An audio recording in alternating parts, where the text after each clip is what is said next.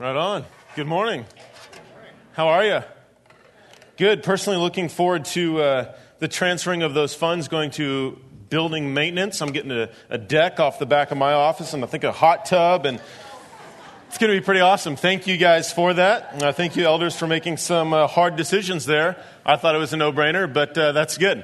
It might rain on you in this building, but I'll be warm in my hot tub. So, welcome. My name's Josh, one of your pastors here. It's a joy to be up here. It's an honor. It's a privilege. I'll be with you for the next 4 weeks. So if I'm not your flavor for the rest of the time, I won't be here. So that's okay. You can bear with me for 4 weeks. Just being honest, though, it's a bit difficult coming up after Pastor Rich. Right, so if you've been here, you know that he just has a presence about him. I mean, you come in and it just feels like you're at Grandma and Grandpa's. You just feel the love and just a lot of wisdom there. I mean, he's been a pastor far longer than I've been alive, and he's got notes that we can follow along. And so now you get half the wisdom and no notes. So I guess good luck. If you got a Bible, though, let's go John chapter 1. I believe that you need a Bible. I've said this for years now. You got to know how to move around in your Bible, and it's good to have. It's good to physically have a Bible. Shame on you digital people. I'm joking. My wife's digital. It's okay. But if you need a real Bible, we have them. There's a stack of them on a table out there. Grab one. It's good to get into the Word. Put your name on it. Bring it back next week. We want you to have one. So officially, I think fall starts tomorrow. September kind of kicks off a new season, if you will, and for most cities and particularly college towns in general, there's kind of this weird season that happens in summer where all of a sudden everything kind of comes to a screaming halt, but simultaneously it also ramps up, doesn't it? So, there's a big break. Kids are out of school. In the Northwest, it typically rains from, October to June. So we've got about July, August, and September where we know we can get outside. So there's really just kind of this angst inside of us during those months that you got to get out. Right? And if you don't know what that angst is, that means you haven't been in the Northwest very long, but you got to get out. And so things really slow down. And it's reflected in our church. Our church kind of slows down in the summer. We kind of take a break from a lot of our program type stuff. Our community groups take a break for the summer. Our college ministry looks very different in the summer. Our children's ministry looks different. A lot of the teachers get a break. We've got different teachers coming on.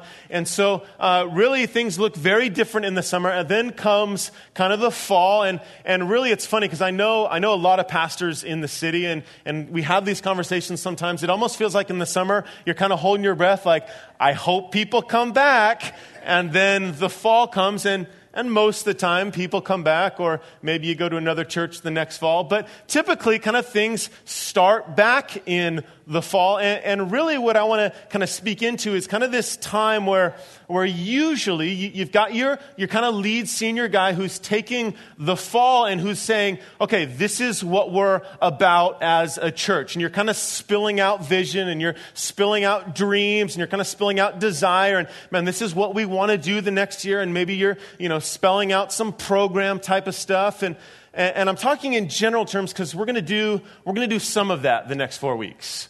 We're going to dream together the next 4 weeks. I'm going to share some opportunities that we have, maybe in a little different way that we haven't shared before, saying, man, what would it look like if in the next year we were able to do this? Or what would it look like if we were able to do that? And so there are some things that together we're going to be able to dream towards this next year. And we have some pretty exciting things coming up. But really for the next 4 weeks, what I really want to say is nothing is changing.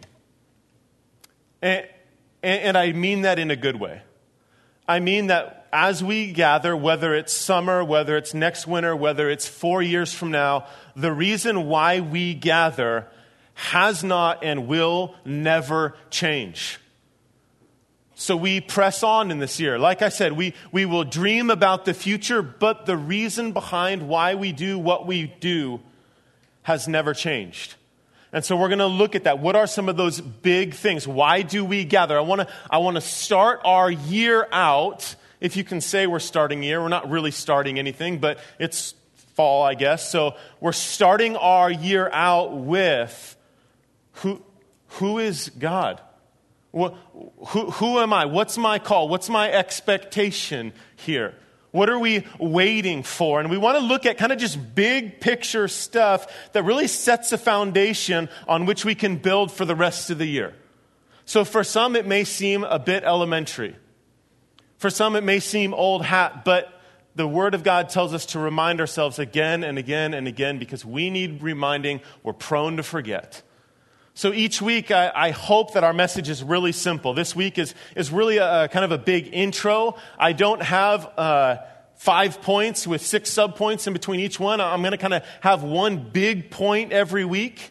And we're going to kind of get there a little different way. I've never done this before, so it's a bit of a challenge to myself personally. Like typically, we kind of walk through a book, but that takes some time. Like we're, I think, 17 weeks into 4 books of Philippians, and that takes some time. And I love walking through a book, but you got 4 weeks, and no, you're not going to walk through a book and give it justice. You can hit up a theme or kind of a topic, and that's fun too. But what we're going to do in the next 4 weeks is we're actually going to look at kind of one man. We'll look at one person. I've never preached this way. We're going to look at one guy, and I thought, who better than to look at the greatest man who ever lived, who was not God. All right, if you kind of grew up in the church, you might know a little bit about this man. Literally, Jesus calls him the greatest man who was ever born of a woman. You got Matthew 11, Luke 7 saying that. So I want you to think for a second who that might be. We're going to pray, and then we're going to open up to John chapter 1. So would you join with me? Heavenly Father, what a joy it is to preach your word. What an honor, what a privilege it is to open up your word and God, see how faithful you are to your people. God, I'm so encouraged by the words that we're going to read this morning, by the very simple message that we're going to receive. God, I pray that as I leave here, my eyes would be fixed on you and you alone. Lord, I know what I'm waiting for, and I can't wait for that day to come. God, I pray that we as a church, that as we carry on through this next year, that we would have our eyes, that we would have our eager expectation set on you. We thank you for your faithfulness and your goodness. It's in the name of Jesus Christ I pray. Amen. So each week we're going to look at a different passage in the gospel. Today we'll primarily be in John. We'll skip a little bit to Luke. In the next couple weeks we'll be in Matthew, primarily chapter 11. But today we start in John 1, verse 1. Here we go. In the beginning was the Word, and the Word was with God, and the Word was God. He was in the beginning with God. All things were made through him, and without him was not anything made that was made. In him was life, and the life was the light of men. The light shines in the darkness, and the darkness has not overcome it. There was a man sent from God whose name was John. That's as far as we're going to get today. I'm going to stop right there. There was a man sent from God. His name was John. Now if you read that, it kind of just jumps out of nowhere. Verse 6. I mean, we're going to hone in on verse 6. You've got just massive language here in terms of God, his economy, what he's doing. You've got the word. You've got really language of kind of kingdom and dominion and God doing massive things. And then you get to verse 6 and you read, there was a man sent from God whose name was John. Now, this isn't the John who wrote the book. You know, we are in the book of John. This is not the John who wrote Revelation. This is not the John who wrote 1st, 2nd, and 3rd John. In fact, this John didn't write anything in the Bible at all. Yet verse 6, in the middle of just this incredibly intense section, says, there was a man sent from God whose name was John. Now, who is John, and why does Jesus say among those born from a woman, none is greater than John. I mean, the first time I read this, it kind of felt like just out of nowhere, as if someone said something completely off topic while you're talking. You ever been in a conversation like that? Where you're just talking to someone, hey, how's your day going? Man, it's really good. Life's going well. Well, how's your day going? It's good. I like apples. And you're like, I have no idea why you just said that, but okay.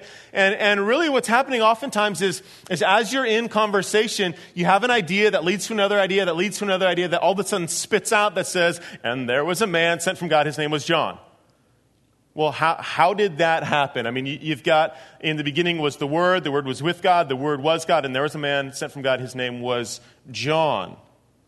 I mean, I read that, and that's where my mind goes. I don't understand that, really. So who was this man? And what is happening in 1 through 5 that lets us get to verse 6 with any sort of congruency?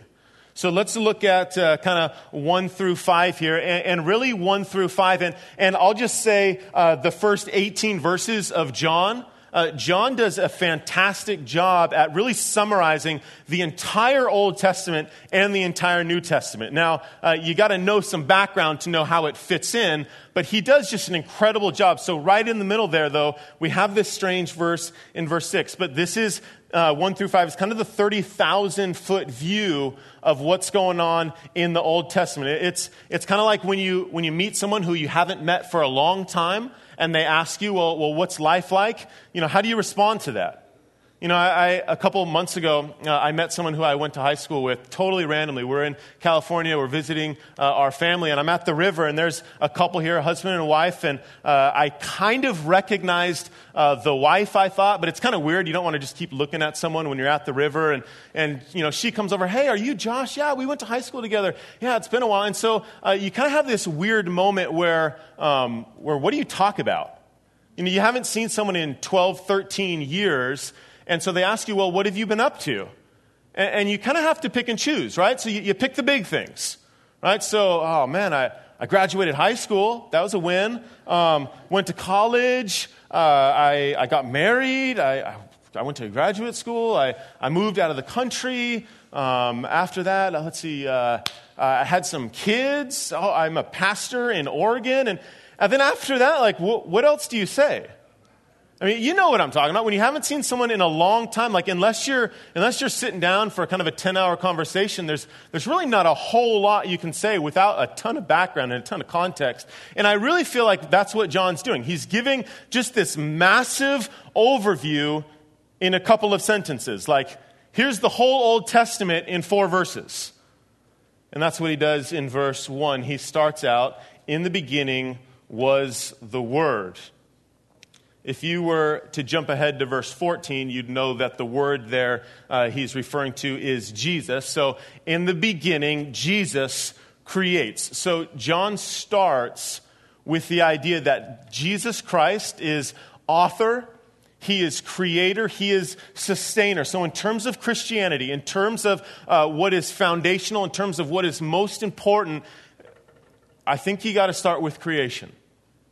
Right, so if you're kind of new to the whole Christianity thing, if you're new to church here, I understand it's intimidating to walk into something like this, and really a lot of things that I say or that Rich say are probably assumed. We assume that you know certain base things, but man, start there. Start with creation. Try to figure that out. If God is who He says He is, you got to have a foundation of God being creator, of God being sustainer, of Jesus Christ being God and creating. So John kind of sets that foundation up in verse 1, and he moves on.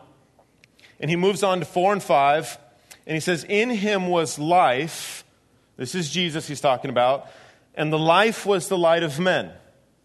The light shines in the darkness, and the darkness has not overcome it. So very quickly, we have introduced this idea that Jesus Christ is creator. He was in the beginning. He was preeminent. He was the first mover. He was creator of all. And then you have kind of this contrasting idea of light and dark. Now, again, if you kind of know your history, if you know kind of Genesis, kind of pre-3, you know the idea that God creates and all is well. There's light, but then darkness does enter. Now, we're not simply talking about a physical light and dark here. We are talking about a spiritual light and dark. So darkness enters as Satan came into the world, as you and I, by our nature, were born sinners. So now this relationship with God is broken, and there is spiritual darkness in this world. Right? It doesn't take a whole lot of media watching to figure that out, right?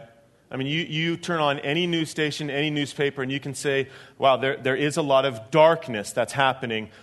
But the promise here that John gives us, referring back to Genesis, is that the darkness will not overcome the light. And then he gets to John. Well, what happened there? You've got the whole idea of creation. You've got the whole idea of sin. And you've got the whole idea of a promised Savior going to restore, going to bring back broken relationship, going to restore that. And then you have the whole Old Testament where you're essentially waiting for this fix to what was broken. You're waiting for the time where light will overcome the darkness. And that's how John jumps to, there was a man sent from God, his name was John. The whole Old Testament, you've got thousands of years that's being built out where the people of God are waiting.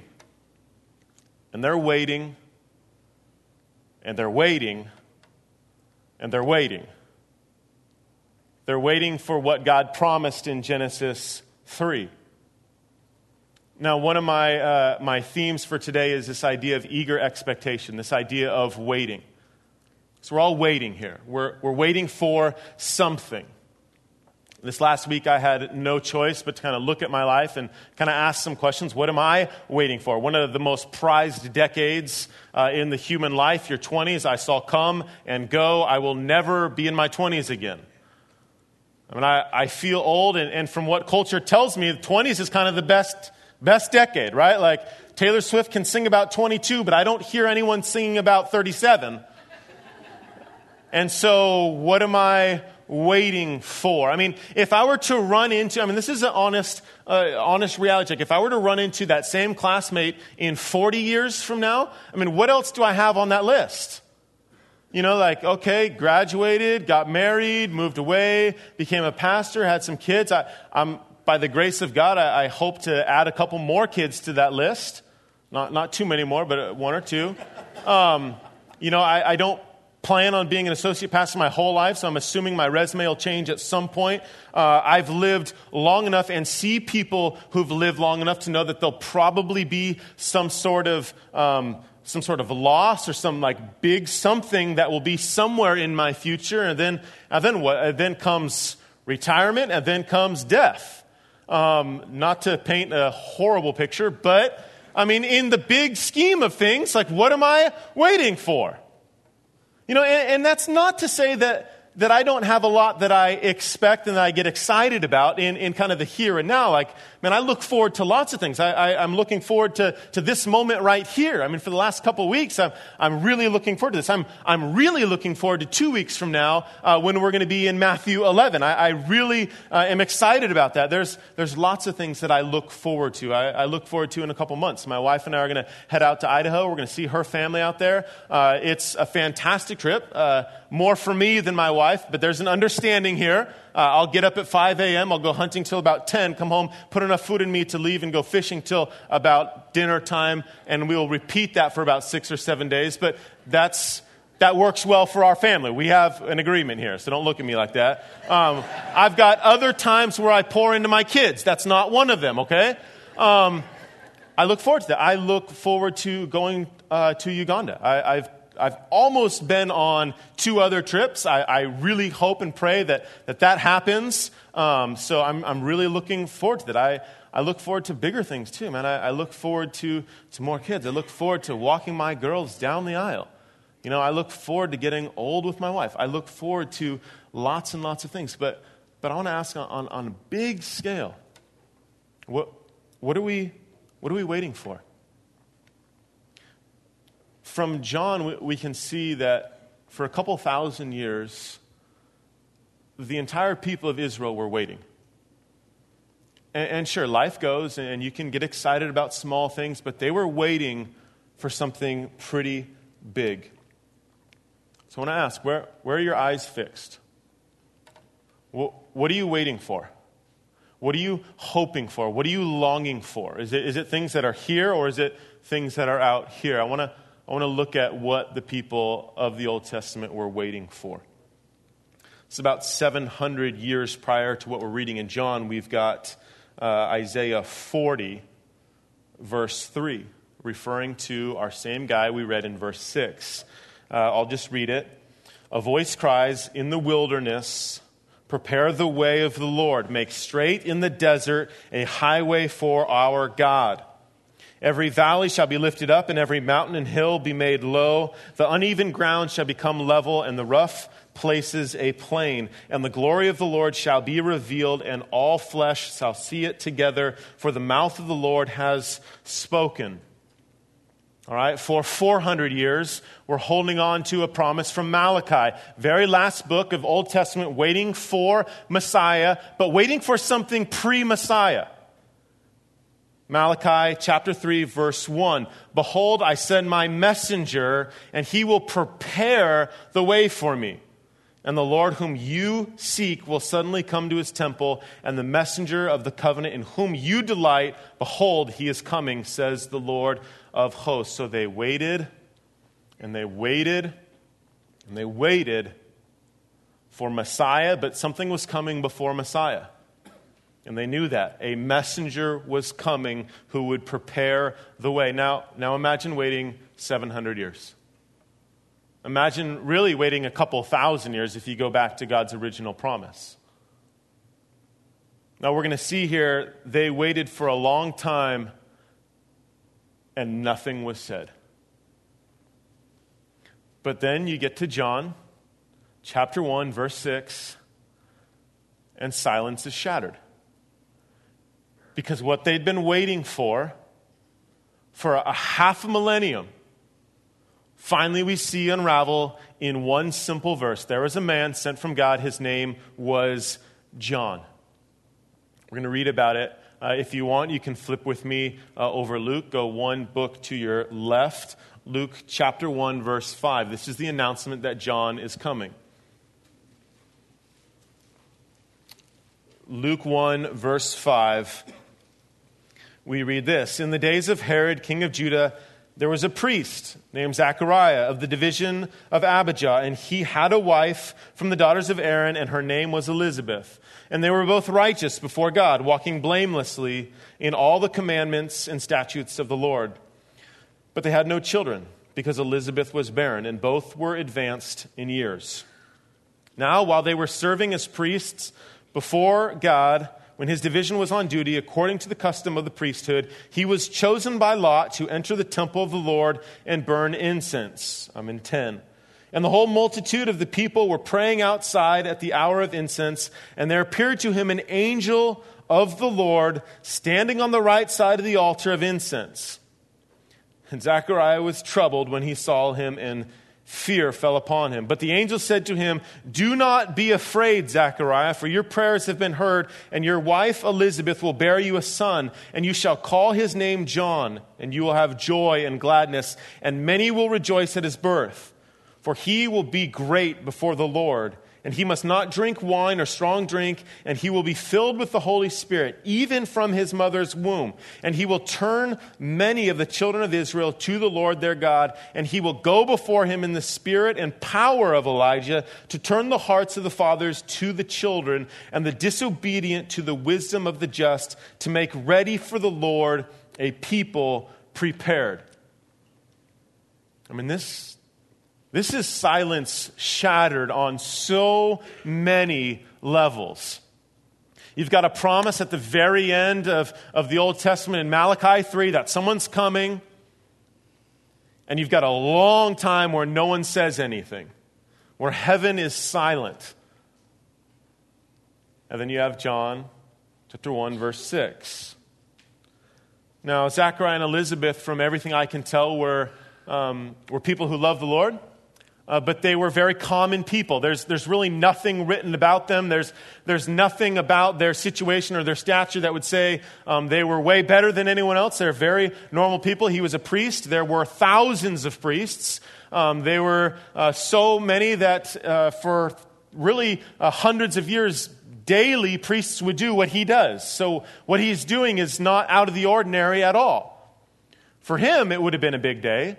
This was his chance, probably his one and only chance to be able to serve in the holy place. Now, he's not the high priest. It isn't the Holy of Holies. You know, if you remember, the Holy of Holies was separated from the holy place by a curtain. So very regularly, a priest of thousands of priests would go into the holy place and would burn incense. And it was his day. He was chosen at random. So he's going in there. And in the holy place, while he is at the temple, this is the same temple that we talked about in the winter that was destroyed by Babylon in 586, the same temple that, remember when we were in Haggai and they were rebuilding and we were getting excited about things to come, that was rebuilt in 516 under the Persian guy Cyrus.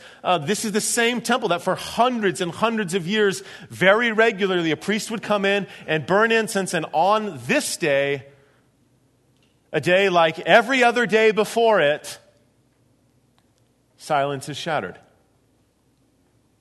You have the voice of an angel and the appearance of an angel coming to a guy, Zechariah. Now, if you know your history, think through, when was the last time an angel was seen?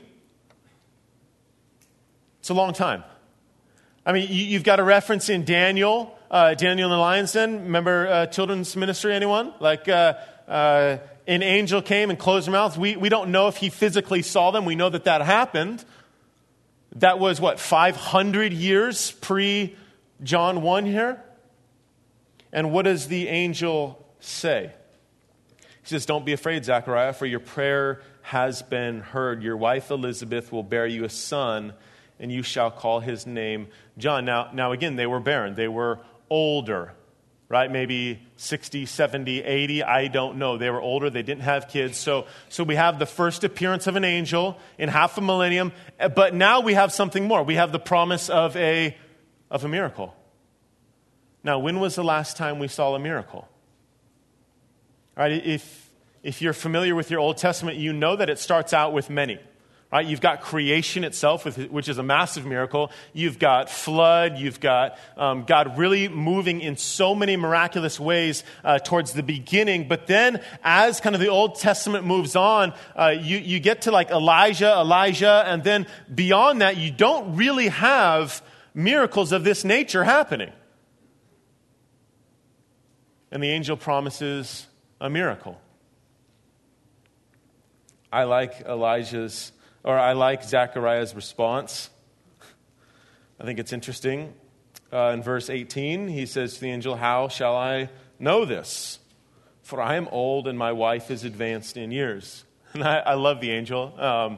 First of all, if it were me, I'd just say, "Wait 9 months, buddy. Yeah, you'll find out." But the angel, in really a way that I don't think it would be healthy for the volume that I would need to get there, he says, I'm Gabriel. And then I love this next little phrase. He says, "I stand in the presence of God." Oh, and by the way, God himself sent me to tell you this. So yeah, you can wait 9 months if you want, but I'm Gabriel. Hello, okay, I'm not Michael, but I'm Gabriel. And I stand in the presence of God, and he sent me to tell you this. So you want to talk about silence shattered. You've got half a millennia where there's no angels being seen, no miracles to be known, no word from God himself. And now in a moment in John 1, verse 6, you've got everything happening. You want to talk about silence being shattered. You've got hundreds of years where people are waiting. And they're waiting. And they're waiting. And half a millennia passed. And what God promised came true. Now put yourself in their shoes for just a second. What are you going to be thinking after year 1 of waiting? Now, you ever waited for something for a year? It's pretty hard. What about year 10? I mean, I personally might start doubting after year 10. Like, God, you promised this guy who's going to come prepare the way. Now, what about year 30, right? At about year 30, you're probably passing this message down to another generation. Right now, how's that generation going to pick it up? Hey, we were promised that this would happen. Right? What about year 80? Right? Probably you're gone. It's the next generation, and it's their responsibility to pass it to the next generation. You think they're going to be excited about this promise? Now, what about year 200? What about year 300? What about year 420, 440, 460, 500? And what God promised came true in one verse. There was a man sent from God. His name was John. So like I asked earlier, what are you waiting for? Are you waiting for something? Certainly we're all waiting for something. Maybe we're waiting for retirement. Maybe we're waiting for our kids to grow up. Maybe we're waiting for our kids to move out. Maybe we're waiting to find a spouse. Maybe we're waiting for grandkids. Maybe you're waiting to finish school. You're waiting for something. As a church, I can certainly speak to the fact that most of us in some way or another feel like we're waiting as a church. Right? We're waiting for a new leader here. We're waiting for kind of this next season. You know, some of us are, man, I can't wait to see what's going to happen. Some of us are, is anything going to happen? I mean, we're waiting. But I want to get back to the big picture. And I want to ask, what are we waiting for? It has been 2,000 years, and heaven has been pretty silent. 2,000 years, and we're waiting. We're waiting for a promise. In a way very similar to the way that the people of the Old Testament were waiting for a promise given to them in Malachi, you and I are waiting. Sometimes it feels pretty foolish. Sometimes it feels like, man, this is year 10. Is anything going to happen? But I believe on a day not unlike the day when Zechariah heard from the angel, very normal day, I truly believe that Christ will return. We know from 1 Thessalonians 4 that it will be from the voice of an archangel. I'll just read it. The sound of a trumpet. Christ will return. 1 Thessalonians 4:16. For the Lord himself will descend from heaven, and with a cry of command, with the voice of an archangel, and with the sound of the trumpet of God, and the dead in Christ will first rise. Is your hope on that day? Are you waiting for that day? See, I think so often we just get excited about the things to come, like, okay, next week this is going to happen, and then next month this is going to happen, and I've got a vacation here, and maybe if I save up I can get a home here, and maybe this will happen and this will happen. But the Word promises us, keep your hope and your expectation on Christ's return. Now, why does he say that? If you're to jump ahead here a little bit, in 18 you would see this, therefore encourage one another with these words. So he's talking about Christ and his return, and he's using it as encouragement with these words. Now, if you were to go before in 13, you would read this. But we do not want you to be uninformed, brothers, about those who are asleep, that you may not grieve as others who do not have hope. Now, the promise isn't that while we are waiting that we won't grieve. The promise is you will grieve, but you will grieve differently. Now, why is that? Why do we grieve differently? We grieve as those who have hope because Christ will return.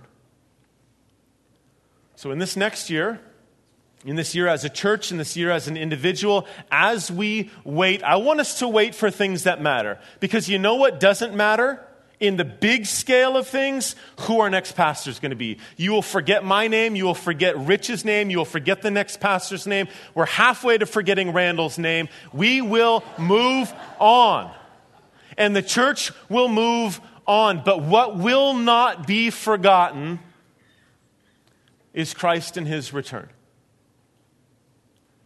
A lot of things that you look forward to in the next couple months will be forgotten. That next toy, that next pair of shoes, that next phone, it will be forgotten, it will be replaced. But here's something beautiful in this. You know what else will be forgotten? Pain.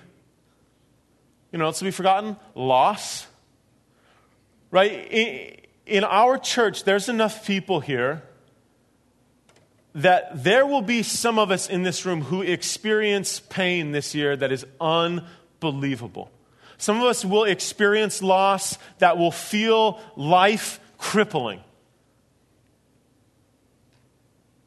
But we're told by Paul in 1 Thessalonians that we do not grieve as those who do not have hope, because Christ is going to return.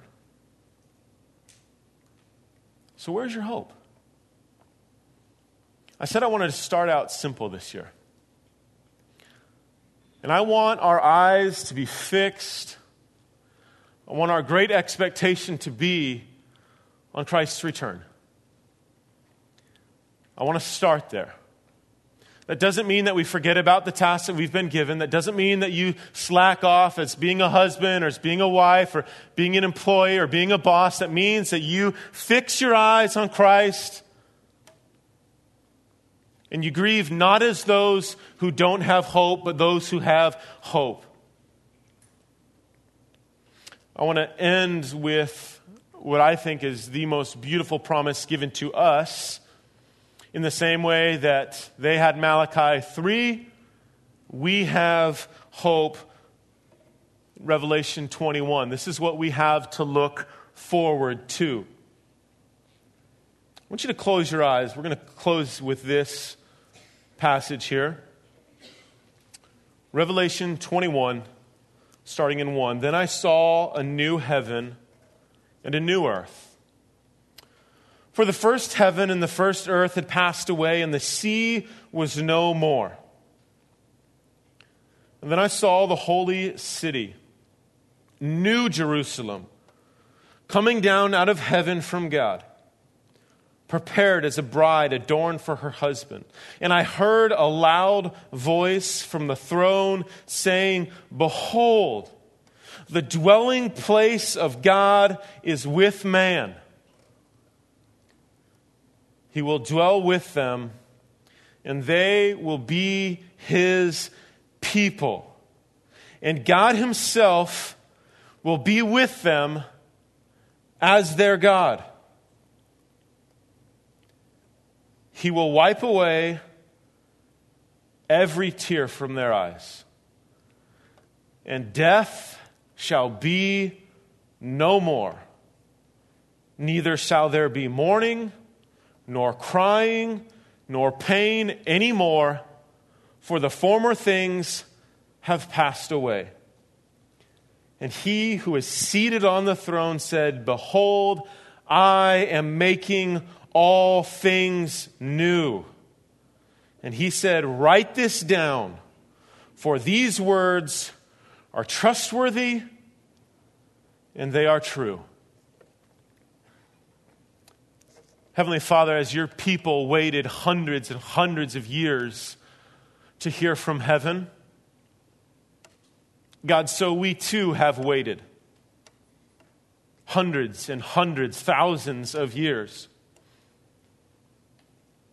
And your promise is that you will return. And if you fulfilled your promise a couple thousand years ago with the announcement of John's birth, and then even greater with the Messiah that you promised a couple thousand years before, that you too will hold true to your promise, that you will wipe away every tear, that you will defeat death, that the darkness will not overcome the light, and that the words spoken in John 1 will remain true. And God, we want to fix our eyes on that this year.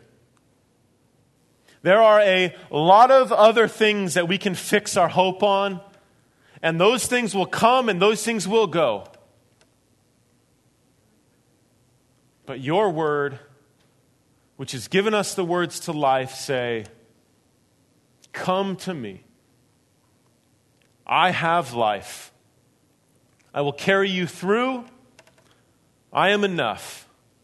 And one day we will be together face to face, and every tear will be wiped away. God, we want to be a church who thinks about those things. We want to run our race in such a way that our eyes are fixed on that. And God, my eager expectation would be that you would come. And I pray that you'd come soon. Thank you for your promises, and thank you for your faithfulness. In your name, amen.